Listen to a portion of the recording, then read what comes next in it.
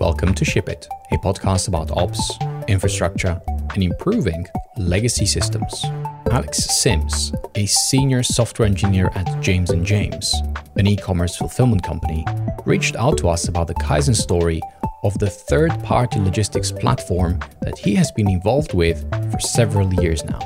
The system delivered 16 million orders over 10 years and 4.5 million in the last year alone. All the numbers are going up, and there's only so much that a single PHP monolith deployed as VM images can handle. So how do you even start thinking about the architectural improvements and inspire everyone involved to move towards better?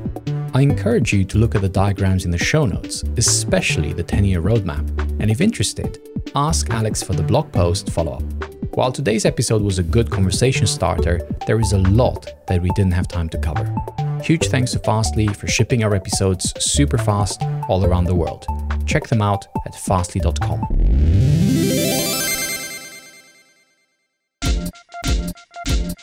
This episode is brought to you by SourceGraph. SourceGraph is universal code search to let you move fast, even in big code bases. Here's CTO and co-founder Byung Lu explaining how SourceGraph helps you to get into that ideal state of flow in coding. The ideal state of software development is really being in that state of flow. It's that state where all the relevant context and information that you need to build whatever feature or bug that you're focused on building or fixing at the moment, that's all readily available. Now the question is, how do you get into that state where you don't know anything about the code necessarily that you're going to modify? That's where SourceGraph comes in. And so what you do with SourceGraph is you jump into SourceGraph. It provides a single portal into that universal code. You search for the string literal, the pattern, whatever it is you're looking for. You dive right into the specific part of code that you want to understand. And then you have all these code navigation capabilities, jump to definition, find references that work across repository boundaries, that work without having to clone the code to your local machine and set up and mess around with editor config and all that. Everything is just designed to be seamless and to aid in that task of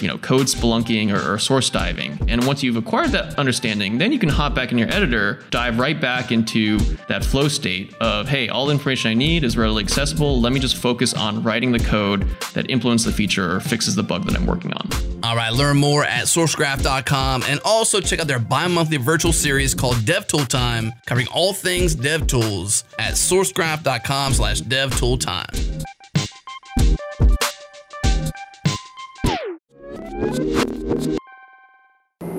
We are going to ship in 3, 2, 1.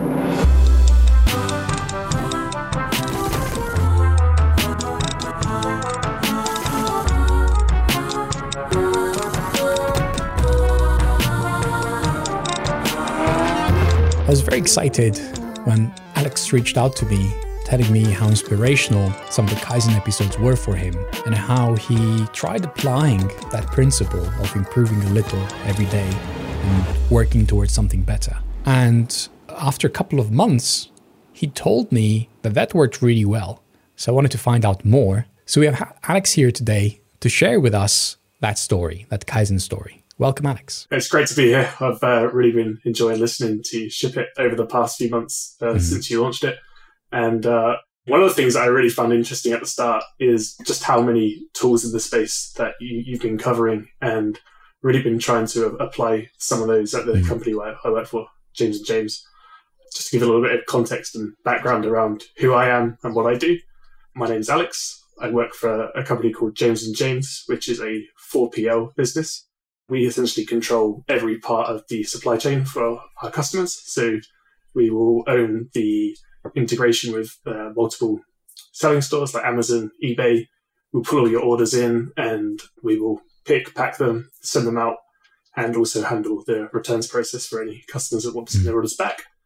As you can imagine, there's quite a lot that goes on behind the scenes, lots of moving parts and lots of systems that currently exist in a legacy application. And one of the things that we've been trying to do, at least over the last past year, is think about how we can break away from that monolithic application and start making the right incisions to pull certain services out into, I'd like to say, a microservice architecture, but I don't necessarily know if we need to fully drive one. Instead, I'd like to think of us as a service-oriented architecture where we have certain boundaries of the business extrapolated to services that augment the sort of core of the business. So one thing which really struck me, Alex, is that you're new to the company and new to the industry as well. And I'm very curious, how's that starting point for you? Because some of us have been doing this for 10, 15, 20 years, and we no longer have that fresh perspective, that fresh pair of eyes. You know, there's always like knowledge built on top of knowledge, and I think it's different.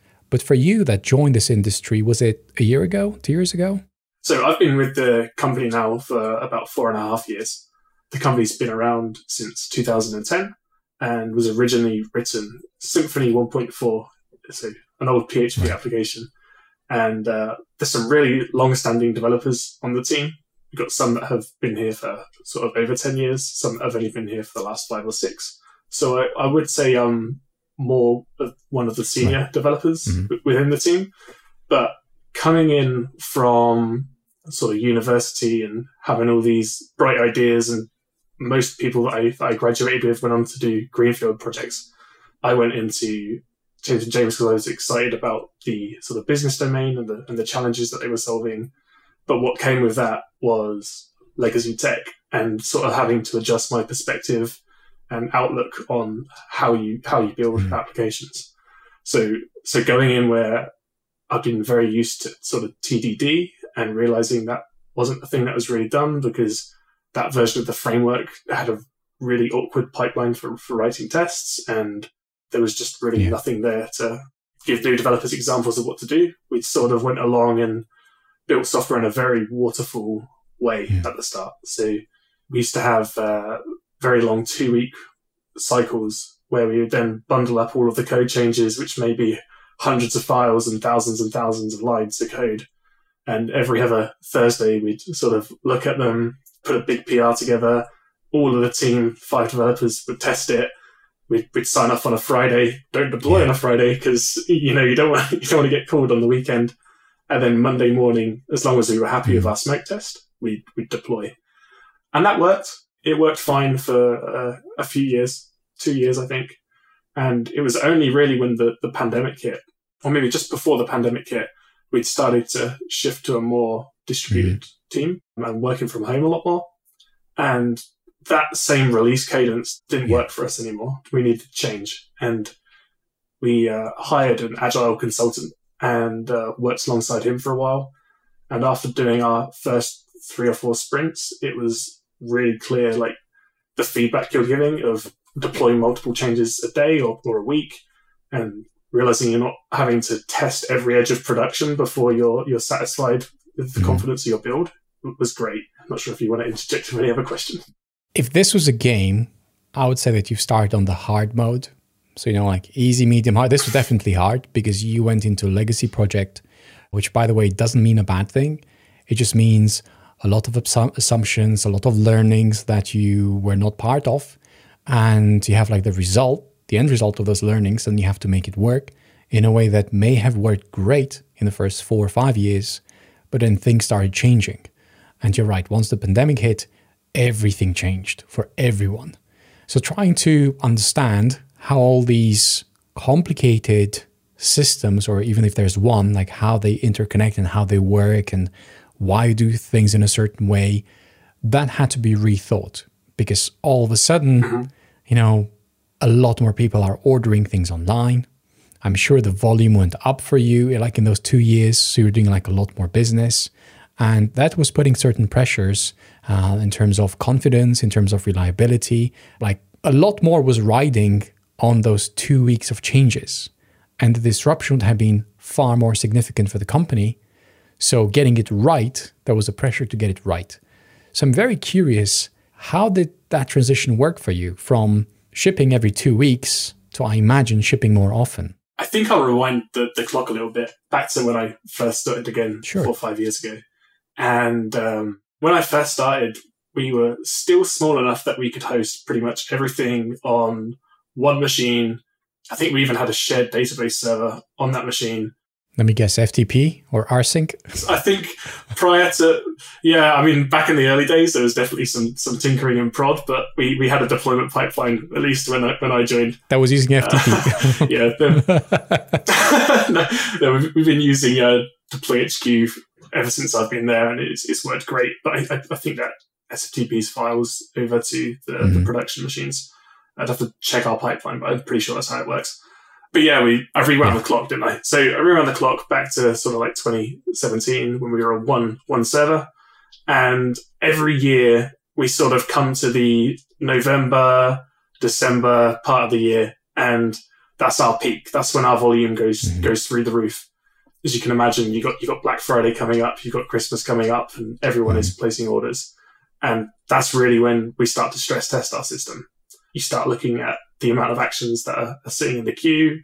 Are we falling behind? How many have we processed in the last sort of 10 minutes? And we've got alerts set up that if any of those queues start looking like we're going to fall into a half an hour or greater backlog, we start spamming messages to Slack to say, hey, look at this. It's time to spin up some new workers so we can start clearing that queue.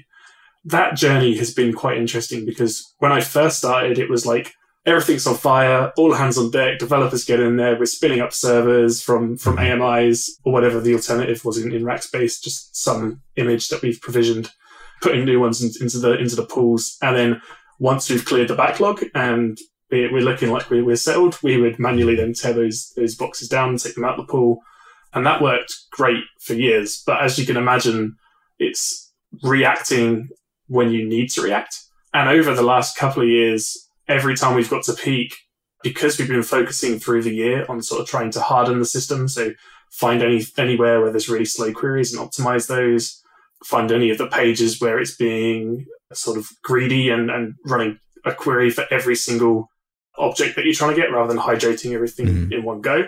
We've optimized all of those. And then when we come around to peak, we're sort of seeing that we're not having to do as much of this firefighting.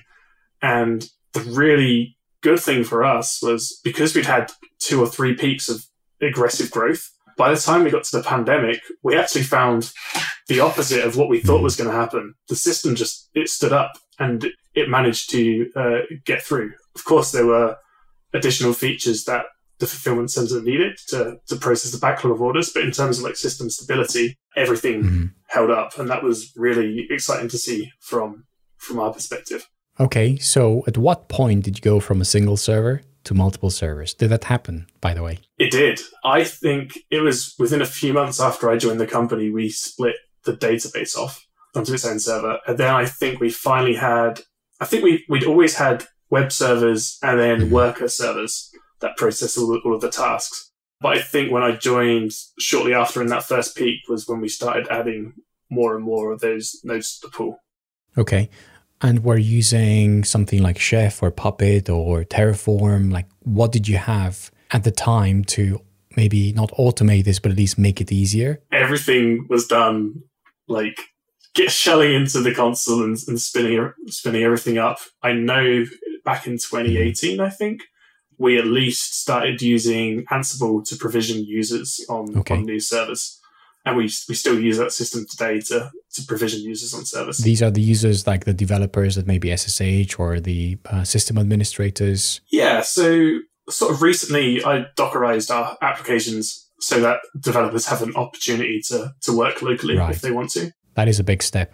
Do you say recently? How recent was this, by the way? I wrote it probably about 8 to 9 months ago. Okay. And that was 2 applications and then sort of set up a bunch of stuff locally with traffic. So you get reverse proxy with named like local DNS to point to it. It works really nice. But then everybody else that doesn't want to work locally, maybe the machine can't run it. We have a remote environment. You have a user space for everybody, and then just access the application through some DNS. That makes sense. Okay. Is there like a single remote environment that everyone uses? Yes. Or a single environment? Okay. And don't you find that people maybe trip over each other's feet? No, because in that environment, I think we've got some sort of wildcard certificate maybe. So we'll have like developer initials and then the name of the application. So all requests go through your user space to your instance of the application. Oh, interesting. Okay. And when it comes to the database, or like, do they provision like database, which is like just for their application? Like, how does that work? How does the data work? There's always issues with the data, right? There's the data gravity. Yeah. So we use a obfuscated version of a backup, and then developers work off that. And it kind of works. But the thing that's really awkward with it is now that we've actually, so to rewind again a little bit, one of the contractors that we've just brought on, he's written support for a PHP unit in this legacy Symfony 1.4 application. So we've started to introduce unit tests to that. Problem being, because we work off a backup, it's really heavy if you then want to try and run tests against that. And because the data is always changing, you can't be certain of the state. So what we're doing now is inside the Docker application, adding a version of adding a MariaDB container that comes empty, and then we run the build script for the schema to provision the database so we can start running tests against it. Haven't yet got any seeds because, as you can imagine, in a legacy application with a legacy monolithic database, we have hundreds of tables and we can't easily create seed data for it at this point. So we're trying to sort of change the way we think about our tests and just make the tests see the data they care about, so we can start seeing some green flags. I really like this real world challenge because it's real. So first of all, this thing is happening. It's been there for like many years, and you have to figure out a way of improving it little by little, while not breaking workflows that have been there for years. Yes. That people depend on and they trust and they know that it will work. So in this sea of technology and, workflows and people, what would you say was the biggest challenge? I think this is really interesting because this brings me on to one of the biggest rewrites that we've probably done, at least in the time that I've been at the company. And it was probably our most critical piece of business logic. And essentially, it's when I want to get a set of orders given to me as a picker in the warehouse, I want to find the most efficient pick route and the most similar orders that I can get on that pick route to fill up my trolley. Now, we had a legacy process that would manage this for years, and myself and another developer that I work with were tasked with rewriting it because it was slow. It was slow to the order of sometimes it would take up to a minute and a half to get a list of orders back. And they weren't always they weren't always closest in proximity, or you had dissimilar orders on a trolley. So when the packer got it, they'd struggle to, they'd be less efficient because they wouldn't know, what packaging do I use for this order? What do I use for that order? So this project landed on our desk and we sort of looked at what can we rewrite it in? We've been talking about services for a while. This seems like a good opportunity to make a service for this. And I think this also sort of highlighted my naivety as a new developer coming out of university. I was like, right, I'm going to go pick the latest PHP framework that I can, because I was sort of bounded to PHP. At this point, we're a PHP house. And at the time, we weren't looking at other languages. We wanted everyone on the team to be able to understand it. So it was pick a PHP framework. And I went with Lumen at the time because it had some really good benchmarks for API-driven applications. And this was going to be a purely API-driven service. So selected Lumen and then got the sort of base application spun up. It's like, great, we can see the sort of hello world route. Let's start putting code into it. And we looked at the logic for capture and was like, oh, there's thousands and thousands of lines. So before we can even do anything, we have to port over all of the lines, pull them apart because there's not single responsibility for every method. So we try to extrapolate those into sensible names and put unit tests behind everything. And it was working great. We managed to port over everything in, I think, 3 months to get it ported and tested. But then we had to implement the new algorithms over the top to sort of make it more efficient. So we applied those probably about another 2 or 3 months later, up to the point where we got to our peak deadline of, we need to switch this on for peak because it's going to be the thing that gets us through. As you can imagine, sort of running that close to the deadline and knowing you're operating in your most busy time of year, it's how do I have the confidence now to switch this on where we don't have the space to deal with potentially not an operational disaster because we were confident it would still work, but we're not 100% confident in that feature. So we left it off the peak. We did some testing after, but what we ended up doing is spinning up another node in production. And I guess you could sort of say it was like a canary release because it's this one server that's running in production and it's running on a specific branch. And that portion of users started having all of their requests for capture directed through to the new API. Fortunately, we actually had a really good response from it. I think we got the time down to anywhere between 5 and 10 seconds. Yeah, that's a huge improvement. At least like an order of magnitude faster. Yeah, that's when you have a 10x, you can feel it. Yeah, and it felt great going out into the warehouse and not seeing loads of people sort of standing around while they're waiting to capture, because as you're capturing, the next person can't capture because you have to it's a mutually exclusive lock over all orders on a specific level, and you don't want to oversubscribe stock to more than one operator at a time. So because of that, there could be huge bottlenecks in the past, which we sort of now eradicated a lot. So it felt really good. But what happened over time is because we didn't really have anyone in the role I'm in now, which is more of a solutions architecture role, that boundary sort of got blurred.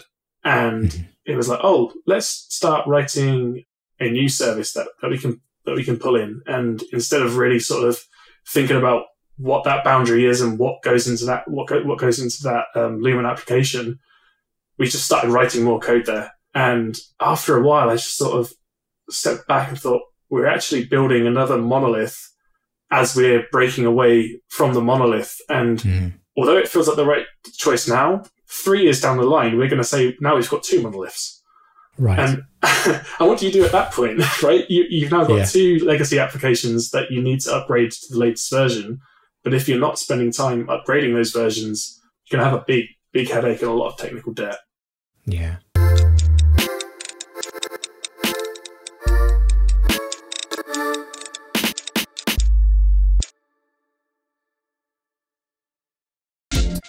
What's up, shippers? This episode is brought to you by our friends at Raygun. Raygun gives you instant visibility into the health of your software. Get actionable real-time insights into the quality and the performance of your web and mobile apps. Raygun delivers modern tooling for customer-centric teams, error monitoring and crash reporting, ship better quality software faster, get code-level insights into the health of your application in real time, and start fixing the errors impacting your end user's experience. You get real user monitoring, quickly identify and resolve front-end performance issues impacting real users in real time, understand exactly how your application performed for every user session and page load. And of course, application performance monitoring gain unrivaled visibility into server-side performance, unlock detailed code-level insights into the root cause of performance issues so you can take action and deliver lightning-fast digital experiences. The next step is to head to raygun.com and start your free 14-day trial, no credit card required. Join thousands of customer-centric software teams who use Raygun every single day. Again, raygun.com.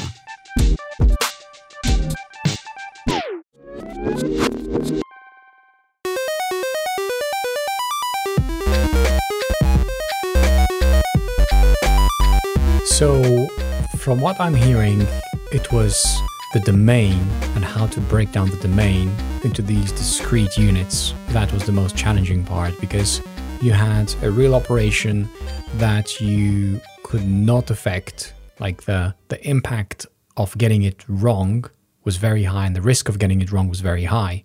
So you're mitigating that via this canary to inform you whether is this going in the right direction. So I imagine that you were routing part of the traffic through that just to see, how it would behave. And it behaved well at like a small scale traffic. So that I understand how that drove you into this role of a more like a solutions architect, which you're missing that like high level perspective. So someone has to fill that void so that, it unblocks a bunch of things. So did that work out the way you were expecting it to work out? You stepping in this role and having that high level perspective? So in this new role, I've only been doing it for the last sort of 6 months. But the thing that I really wanted to, the value that I really wanted to gain from it is look at some of the upcoming problems that we've got and think, do we really need to put this into the monolith? Or can we start thinking about how we break this out of the monolith and put it into its own service? And one of the things that we've worked on recently is we want to get a better idea of the productivity of our warehouses. And every single thing that happens inside of our operation records something called a movement. And a movement represents either stock into the warehouse, an internal transfer between locations, or an outbound transfer, say, to an order and then out to a customer. And what we could have done is added events inside of our Symphony 1.4 application and processed those in that application, aggregated them together and pushed them out to a third party that we're using to do some analysis. What we've done instead is introduced a Kafka layer where every single movement happens in the warehouse gets replayed to Kafka through something called CDC.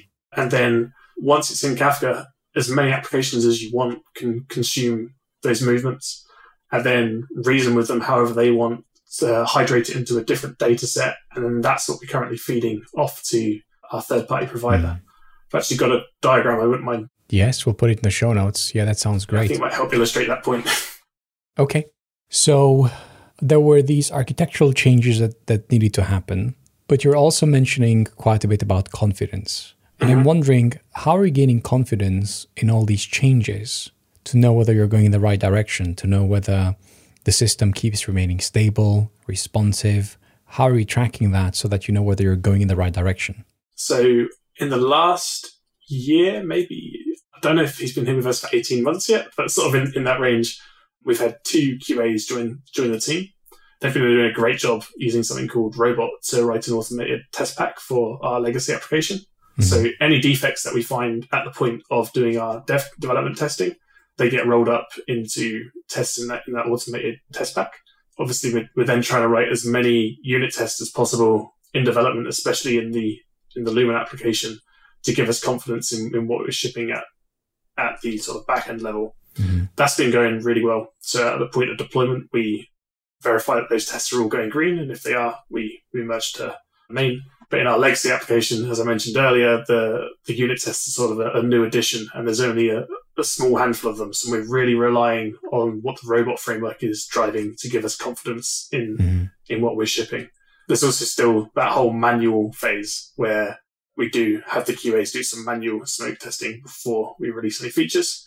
And any major features that touch core aspects of the business, we will put onto a beta node and just direct a small portion of traffic to that node. And that seems to work pretty well for us.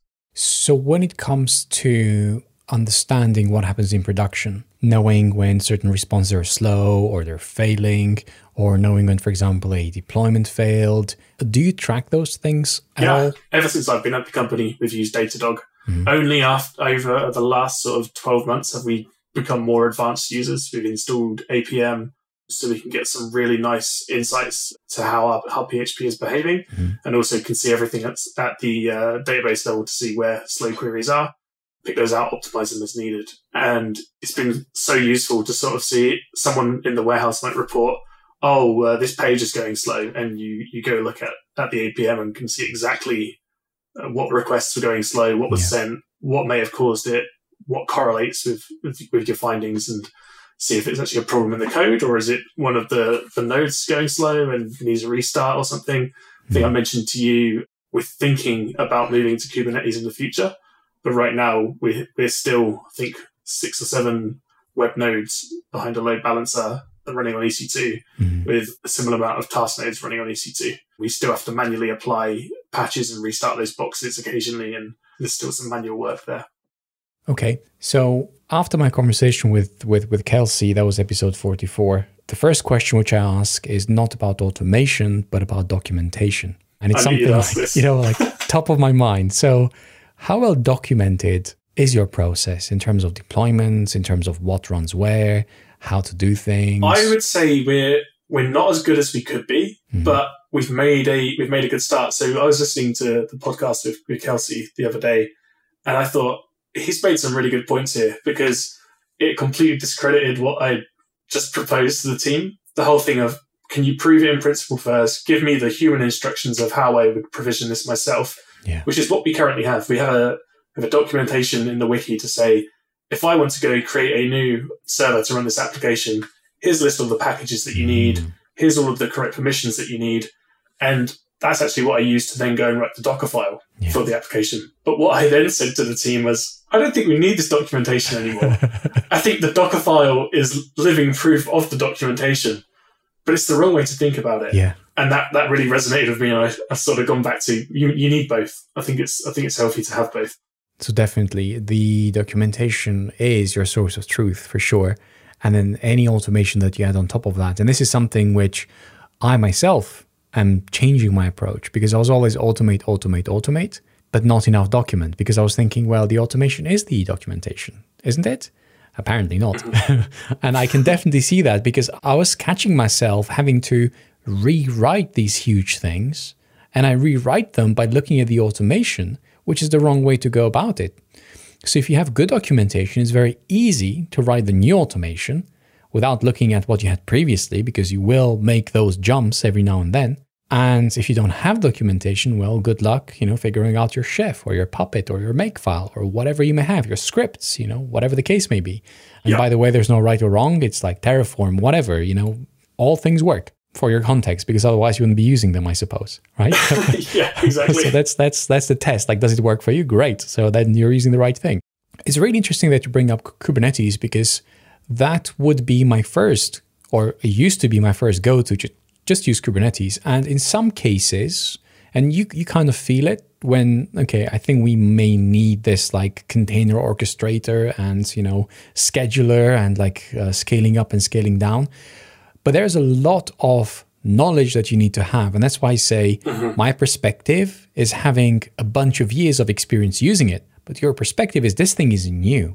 I don't know, like, how will this fail? And we've been doing this for like 10 years now, 4 or 5 years on my watch, and we've been fine.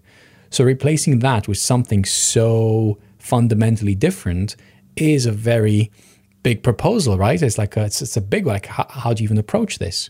I'm glad that you have documentation. Yeah. It's also the thing that worries me, because obviously we've been doing this for 10 years now. We've been absolutely fine provisioning images, spinning up more nodes and adding them to the pool as we need, scaling down on demand. I mean, obviously Amazon's got auto-scaling groups and things that we could leverage to get a lot of that out of them. But one of the problems that I see is if we truly start going towards a service-oriented architecture, where we have more than the current, even just the current 2 applications that we have now, as you add a third or a fourth service, think the waters start to get muddied. How would you replicate this environment somewhere else? Yeah. How can I run this, like, especially in the context of Docker, how can I run this locally and actually get it up and running? If I have everything in Kubernetes to say, I just want to start this cluster, and here's how you start all the services, and just go, and it's all automated. Someone could just pick it up and run a script, and it's all done. Yeah. But if you don't have that layer, it becomes a lot harder to migrate. However, that being said, one of the interesting things that I've sort of been learning as I've transitioned into this role is every decision you make comes with a cost, whether that be a cost to sort of actually do the migration or a cost to maintain what you've migrated. You need to say, if we do Kubernetes, it's going to offer these advantages in the future, but it's going to come at the cost of maybe hiring someone to actually set it up for us in the first point and do some training. It's also going to cost upskilling ops engineers to understand it. Whereas if we carry on as we are, the risk is the cost of migration is now 6 months instead of a month or 4 weeks to move. It's what's better for the business and what gives the results that you need. And it's hard to answer that question sometimes. Yeah, and I think that's why when you're like on a trajectory of improvement and your focus is how do we get better at this, whatever this means, it's so contextual because you instinctively know which small step gives you the biggest win. And then you take that step. And it doesn't matter how you label it, whether it's Kubernetes or something else. Is this the smallest investment of effort that yields the highest benefits and has the maybe lowest trade-offs? And by the way, some of those things aren't as black and white and they're not obvious, but you have to try it. And then you kind of say, okay, this kind of feels right. And it's your experience, it's your gut instinct. It has to do with the people that you work with. Some of them will know things that you don't. And I think that's really fascinating how people come together or don't when it comes to solving those problems. Because when you have teams that work together and each of you shares their unique perspective, amazing things happen.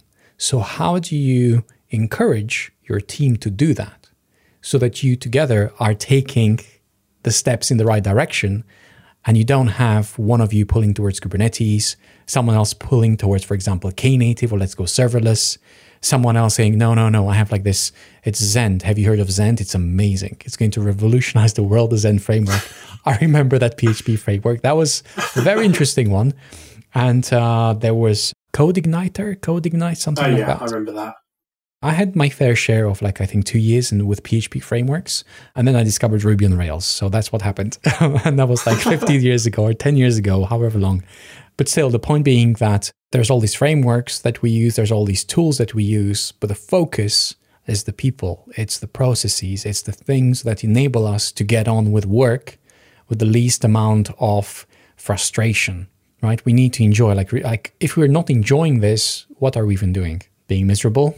You have to enjoy your day-to-day to get the most out of yourself, and not even just yourself, but your team. Yeah. And one of the things that I sort of learned over the last few years from someone that sort of came on going, everything needs to be shiny. We need to be using this technology and this technology, and coming into a team with, I'd say, more seasoned developers that have sort of weathered the storm of the shiny and sort of said, we've got this tech. It's done us solid for 5 years at that point. We don't necessarily need to upgrade. As long as we're following the upgrade paths to sort of say, I'm on PHP 5 point something and it's now end of life and I'm now bumping up to the next version, to make sure that we've not got any vulnerabilities in our code at the language level, then I think we're doing the right thing and we can carry on pushing ahead with it. There needs to be a real reason to break away from doing something the way that you're doing it in order to justify that cost of adding that extra complexity to the stack. Because every time, like now, we add a service, we're adding additional complexity that someone needs to understand. Like if I were to walk away, who else on the team can pick that up and understand it? And one of the important parts in my role now is everything that we're building is being thoroughly documented from the perspective of architectural diagrams. This is how different parts of the system interact with one another. This is the contract that this service has exposed to the rest of these services. Once you understand that part, everything else just becomes black box. And if I were to walk away, then someone should be able to come in, reference the documentation and go, okay, I can see how we push messages to this service now. This is the flow. Back to your original sort of point on how do you sort of get other people excited and sort of make them want to learn the new things. I think that's a hard one. I think, like I said earlier, when I came in, I was trying to hard sell like React and we need to use Laravel, we need to get rid of Symfony 1.4. Coming in and just saying those things without really being able to say, this is why, was a really hard sell. But over time, we've sort of seen that maintaining Symfony 1.4 is hard, especially when we jump from PHP 5 to PHP 7.2. There's a Friends of PHP on GitHub, and they have been maintaining that Symfony 1.4 fork for years and upgrading it with every major version of PHP and minor version of PHP that comes out. But that's only going to happen for so long. If anyone decides to stop maintaining that, then we're in hot water when PHP 7 goes end of life and we go to 8. I think we're already looking at how we can start moving to 8. And then fortunately, I believe that fork is still maintaining that version. But yeah, there comes a point where you have to pull off the blaster and start thinking about how do you move to something that's going to be sustainable. How has your perspective changed when it comes to chasing the shiny, chasing, the one which is, popular today? Yeah, I still do a lot of additional work outside of work. Definitely think I'm a bit of a tech evangelist. I'm always trying the new tools. But I think after being a developer for several years, everyone's solving the same problems, just with a bit of syntactic sugar around it. And over time, you sort of realize these things are nice and they can do some additional cool things, but are they doing it to an order of magnitude better than what you're currently using?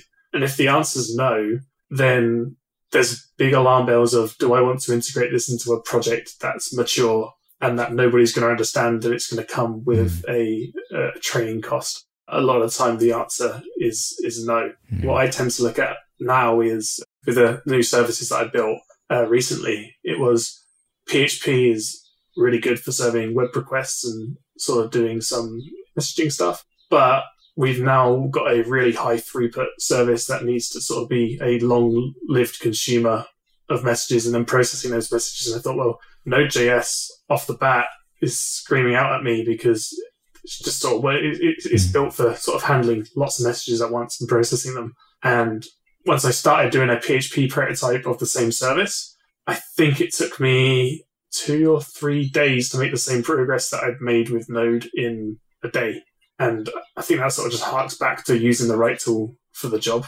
Yeah, I'm sure someone's going to be listening and thinking, no, PHP can definitely do that really easily. But then that was maybe a gap in my knowledge, and I knew Node better, and nobody on the team had the experience of, oh, how do you process Kafka messages with PHP? It's like, oh, okay, I know how to use this, and here's a concept, and here's how it works, and I've proved it works. Let's put it into production. Right. If I rewind a little bit more, back to my part when I was talking about the black box, is if you scope your services narrowly enough, as long as I'm conforming to that contract, if someone comes along and says, no, actually, we can use PHP to process Kafka and we'll still get a similar or the same throughput, and it makes more sense because the rest of the team, it's their primary language. If your service is narrowly scoped, you can rewrite that service in PHP, scrap and burn the new Node.js one, and just drop the PHP one as a replacement. And that's where having those architectural diagrams, I think, really helps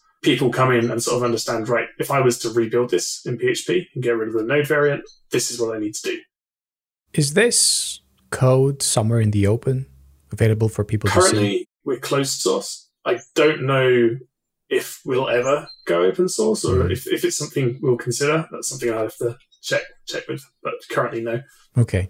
So the reason why I ask whether the code is in the open, and by the way, it can have a closed source license but still be, available, is that's where you get like people maybe being able to look at it and maybe offer suggestions.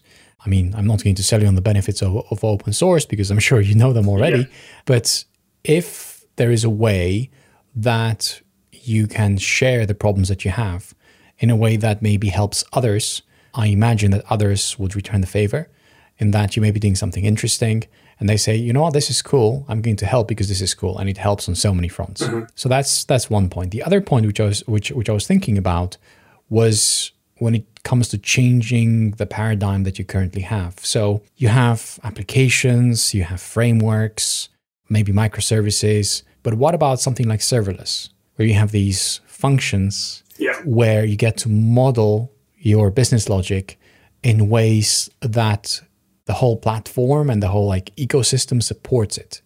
And I'm not sure whether serverless, again, I wouldn't choose it just like for this reason, but doing certain things, if you tried in Node.js, if you try the same thing with some serverless primitives, how far do you get where you have eventing out of the box, you have serving out of the box, and these like concepts that are higher level concepts, and building things is easier because you don't have to worry, well, which PHP version am I using or which framework I'm using? That doesn't exist. You have like the components that you wire together, and the components are messaging primitives or serving primitives rather than this class or this function. So here's our two legacy applications. Everything gets written to our current primary MariaDB node. Yes. We got a couple of replicas of this, but that's not too important. Amazon DMS is the CDC piece, which will then replay any of the tables that we subscribe to Kafka. Mm-hmm. And then we've got our long-lived Docker consumers running on an EC2 instance. Mm-hmm. And they do some synchronization with Redis running an Elasticache, which will sort of tell us when a pick list starts and when a pick list ends. Right. And then at the point of an end event happening, it will publish to another topic in Kafka. Right. You were just talking about the serverless part, and we then invoke some Lambda functions to actually do the hydration of that data and then save those to a S3 bucket, which then invokes another Lambda function and publishes it to our partner, which does our analysis on that data. We then ingest all of that S3 data into Athena so we can visualize and query it in QuickSight to do some dashboards off of this sort of stream data that we're building. And that's sort of how that all comes together. I hope that makes a bit more sense now. It does actually. So is this something that you have now or something that you're working towards? No, we switched it on a month and a half ago, and it was ran without any issues. We've done thousands and thousands of pick lists. And one really cool thing is the night before last, we applied some security patches to the EC2 box. Mm-hmm. I had forgot to restart the Docker container. So we got a message from our partner in the morning saying, we've not received any data from you in the last sort of 10 hours. It's like, whoa, okay, what's going on? And restarted the Docker container, and there was no gaps. There was no data loss. It just replayed all the messages start to finish, and we published every file that was missed. And I was like, this is exactly where I've been wanting to work toward, having fault-tolerant, failover, self-healing services it was great. That to me sounds like a resilient system that was built in from the start. So when failure does happen, because guess what, it will. And if you think it won't, well, I don't think you've been doing it long enough to know that, to have not experienced that. So how are you going to build this resilience in? The CDNs fail. They do. It happens maybe once every 5 years, but they do fail. Systems that you think will never fail, they will eventually. And okay, they may happen infrequently, and you may not need to design for that or build for that. But if it does fail, what is the worst thing that can happen, or what is your plan? Like the data gets wiped. Are you going to not have backups because you think data will never get wiped? So have something and think about that. Because like in your case, it's like a very simple thing, like a security patch and things were not restarted. We make mistakes all the time. And if your systems can't tolerate any mistakes, then I think that's the first step. Like try and, think like make a few mistakes. Like you say, by my 100% uptime. Well, you know what? I know if you have a single server, I have, for example, servers which I'm using, which have like 5-6 years of uptime, and that's okay. But it can go down anytime, and I'll be fine. I don't trust that you'll never go down, and it doesn't give me like a warm feeling. It's like every year, it's like, okay, this thing will go down at some point. It's closer and closer to the day that it goes down. I had 5-6 years of uptime, and then it went. Yeah, there you go. It just happens, It's like the longer you wait. So I was going to say, like the longer the clock ticks, the more likely it is that you will have you're going closer and closer to a downtime. And are you okay with that? And you may be okay, but some systems can't tolerate that. So how are you going to design your system to cope with that downtime when it eventually comes? Okay.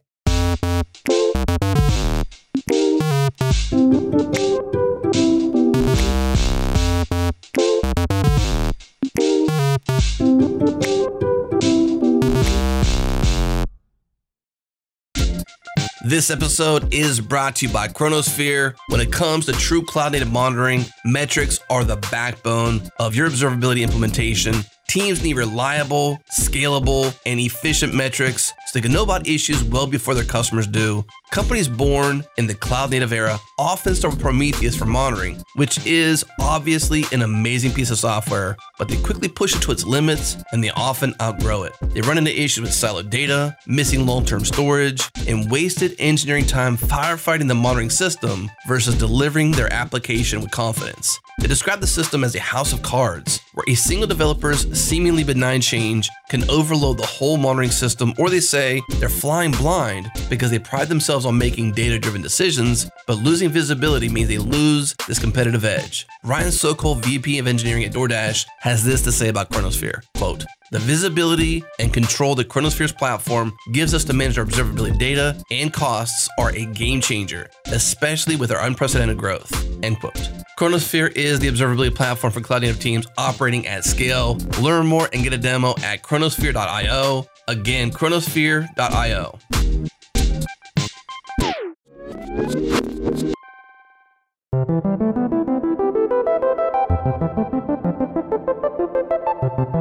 I'm very curious, how does your deployment pipeline look like? And when I say deployment pipeline, I don't mean just the actual pipeline, but from committing code, what happens between the commit and the code going out in production? Yeah, so right now I would say it's still very basic. We sort of ensure our tests are passing as a pre-deployment phase. It's not as part of our pipeline deployment. Once we deploy HQ bundles everything up and just pushes it out to all the servers, and then we get notified in Slack that a new version has sort of gone live, and then we'll do our smoke tests. So it's still a very basic pipeline at the moment. That's for our main application. One of the things we're working towards is trying to get our robot framework to run before we do the deployment, because I think the way the QA engineer phrased it was, it's like reading yesterday's newspaper today, because we will run the smoke test, we'll run the automated framework after the deployment's happened, because it takes so long. And we want that immediate feedback in production of something's gone out and we're able to use it. We don't want to be blocked for 20, 30 minutes. So that's still really basic. However, some of the newer services that we've got are slightly more complicated. They're not massively complicated pipelines. Like our Lambda ones, it will grab the source, run it through a compile phase in a make file, run the tests against it. If that succeeds, it builds the final image and then pushes that artifact to image registry, and then that gets deployed to our Lambda. How does that get deployed to Lambda, or what deploys it to Lambda? Jenkins. We got the Jenkins pipeline that. So does the Jenkins pipeline also run the image building and the testing and all that? Yes, it does everything. Yeah. And does the code go to GitHub or somewhere else? Yes, everything goes to GitHub. And then at the point of merging to main, that's when the pipelines get triggered. Okay, so you don't trigger pipelines on branches? Not currently. I think that's something we'd want to do. So running tests against branches, just to ensure that before we merge, we're fully confident, both from I'm the developer, I'm happy, but also, you've definitely not missed anything from the tests. Yeah, that's where I want to get to. One thing I've got set up locally, I use Husky to basically run my own pipeline before I push every commit. So I can commit as much as I want locally, but at the point of pushing, if I'm working on a node project, it will compile TypeScript, and then it will run all the unit tests. And if anything's failing, it will prevent me from pushing. Same with PHP. If I try to push and something's broken, it's going to scream at me and say, no, you can't do that. But that's currently an optional workflow that our developers can opt into. Right.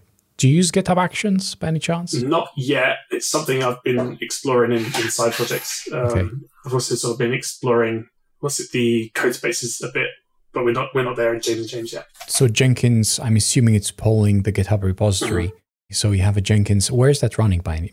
I'm just curious. I think we might just have a server that's running that. I'd have to check with our ops guy. Yeah. So on EC2, because I know that you're running on AWS. You mentioned that a couple of times, like all the Lambda stuff. So it's all AWS. Do you use anything else other than AWS? So we still we've migrated almost everything now from Rackspace. We were with them for years. We have one application running over there. It's just a really basic React application, which we can probably actually put into S3. Makes more sense. And then we've moved all of our assets over to, that was a challenge in itself, migrating about 2.5 terabytes. How much was it? Yeah, 2.5 terabytes of assets from Rackspace to AWS in a weekend. That was an interesting I think that move. in itself is like another episode, or at least like a blog post worth reading, because that sounds amazing. I remember us touching up on that last time when we spoke. I think we did. Yeah. Okay. Yeah. So did you? Did I ask about the blog post if you have one at the time? Yeah, we haven't yet. I mean, obviously everything going on right now, it's been a bit crazy. I've been wanting to start a blog, but that's down the road a little bit. I got 2 posts that I want to talk about. One being the migration piece, and one being the screenshot I just shared with you. Yeah. I'll make sure to, if you can share it, I'll make sure to put it in the show notes. That sounds like, I really like it, by the way. I think if listeners listen to us talking about the diagram, when it's in the show notes, it makes sense to look at it as you talk about it.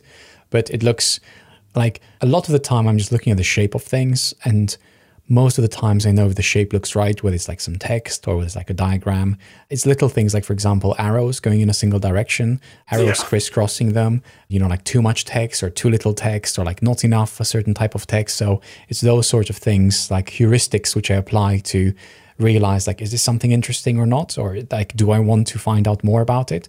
And I definitely have to say, like, your diagram looked very interesting, just like from the basic shape of it, like things were logical and kind of make sense. I was curious to find out more about like the various components. We'll make sure to put it in the show notes. So you push to GitHub, Jenkins pulls it down, runs all these things, and then it deploys to a bunch of targets, whether it's S3, whether it's an image registry, whether it's maybe a server, I imagine, maybe SSHing and performing things there. again, I'm imagining, I'm guessing here. How often do you merge into main? So from our legacy application, it depends on the time of year and it depends what we're working on. If we've broken a ticket down into multiple deliverables that can actually go out to production, we can merge several times a day. Right. If we've got a larger project that's going to disrupt something, because we don't currently have like proper feature flagging, we have our own sort of flag system that we built years and years ago. And it's like, if this is enabled, then show this page, which kind of works. But if something like Launch Darkly, you get the feedback of, hey, this switch has been hanging around for a while and hasn't been turned on. You should probably remove it. Yeah. We don't have that visibility. So we tried to stick away from adding lots and lots of switches in the code base. But sorry, back to my point. If we're building a larger disruptive feature, what we tend to do is accrue a trunk, and that trunk has main merged into it multiple times a week, and then we will deploy that as of when it's ready. So it totally depends on the scope of the change. Hot fixes and small improvements we can deliver multiple times a day. Larger projects may be on a bi-weekly cadence or maybe a monthly cadence. I see. Okay. And don't you find when you deploy less often that things tend to go wrong? Yes, definitely. Every time we deploy something that's larger in scope, I think we put a lot more eyes on it. We'll sort of hark back to our waterfall days of everyone jump on board, and we'll open a spreadsheet and we'll record defects and then realize, oh, they're existing defects, but some of them may be newly introduced, and it takes a lot longer to deploy. The friction between like the whole team and getting something to main is a lot higher. Whereas when we can just release little and often, if there is an issue, one, it's easier to say, oh, it could be this change. Yeah. And two, it's easier to sort of roll things back without removing loads of new features that are perfectly fine from the operational staff and our clients. Yeah, that makes sense. And it definitely, I would say it confirms my bias, but I think there is like a half-truth there, at least a half-truth there, because that's my experience as well. And when you deploy more frequently, small changes, it's much easier to basically check yourself and then check whether you're going in the right direction, see the things that you may have missed, because it's so easy to miss them and you will absolutely miss them. So how do you build a process in which you can push small changes constantly, ship small changes constantly, and verify that it works? Or if it doesn't work, okay, let me know. What didn't it work? So when it comes to future improvements, what are you thinking in the next 3 to 6 months? What are the big ticket items that you would like to spend time on improving? So I would really like to see us actually using at least Docker in production. We've been talking about it for a while. We haven't made the leap to it yet. One thing that we want to do to really prove that Docker can give us some reward in production is to start using it for UAT environments, to sort of say, hey, stakeholder, here's the feature you've requested at this URL, and everything's already in Docker. And at the point that we're happy to close it, happy to say, oh, that's now merged to main, that gets torn down. I would love a pipeline where as soon as a PR leaves draft status, it automatically spins up a Docker container in the cloud, registers something in Route 53, gives it a nice URL, and then we can paste that over to our stakeholders. And at the point of merging, then it tears everything down automatically. I think that would be fantastic. And that's where I'd really like us to get to. I may just have something for you. Yeah, let's talk about this, because this is really interesting. I mean, so many people that I talk to want exactly this, like a really simple thing, which is exactly like you described. Some documentation, please, and some common understanding of how this thing works. But what you've described, I think it's 80% what the majority that I talk to want when it comes to previews. Okay. Just give me a URL. It's like my app, it's my code. It's easier to do if you use services like, for example, Netlify or Vercel or something like that, where you can have preview environments very, very easily. If you're using a PaaS, it also helps a lot, like Fly. And that was one thing which I wanted to do, but obviously we ended up doing something else, like the plan versus reality, what you want versus what happens. But I still think there's like a lot of value in having that, in that every branch gets a preview environment. And in this case, not a static website. It's a bit more complicated. So how do you set it up and you tear it down? And I'm sure things like these exist, but I haven't seen one that works well yet. Again, I may not have looked very hard and very far.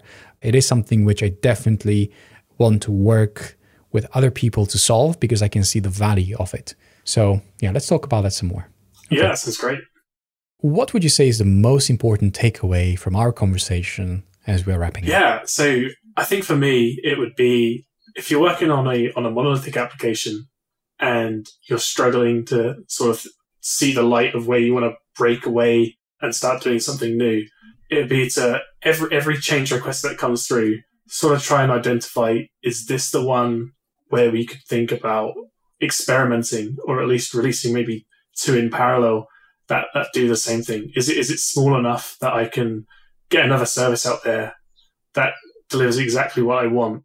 At the start for us, it was a large upfront cost, but now every new service that we're putting out there has a small operational cost, because as soon as you get that layer in place that lets you push messages that are happening in your legacy database to other services, I'd say it gives us superpowers. We can now really start thinking about building whatever we want off of our old legacy data as it's getting played through the system. Alex, I'm really excited about your journey. Thank you very much for sharing it with us. I'm very curious to see how you continue and what happens next. By the sounds of it, you have all the right ingredients. You're like going in the right direction. You're discovering the right things. And you seem to have a great team that supports you and want to, help you get there. And that makes a huge difference if, you have buy-in from those that you work with. So that's great. Well, thank you very much for joining us today. This has been great. And I'm looking forward to having you again when we are your next milestone. I'm really excited. Thanks for having me. I look forward to the next one. Thank you for tuning into another episode of Ship It. Check out our other podcasts for developers at changelog.com/master. You can connect with like-minded developers from all over the world via changelog.com/community. Thank you, Fastly, for the worldwide low-latency changelog.com. Our listeners love those blazing fast MP3s. Your beats are awesome, Breakmaster Cylinder. That's it for this week. See you all next week. As for the last thing, today's episode was a pre-Kaizen warm-up. Next week, we have the 5th Kaizen, and this one will be the biggest one yet. Many things came together, and I want to say thank you to all that contributed, but especially Jared, Kelsey, Kurt, and Mark. Thank you.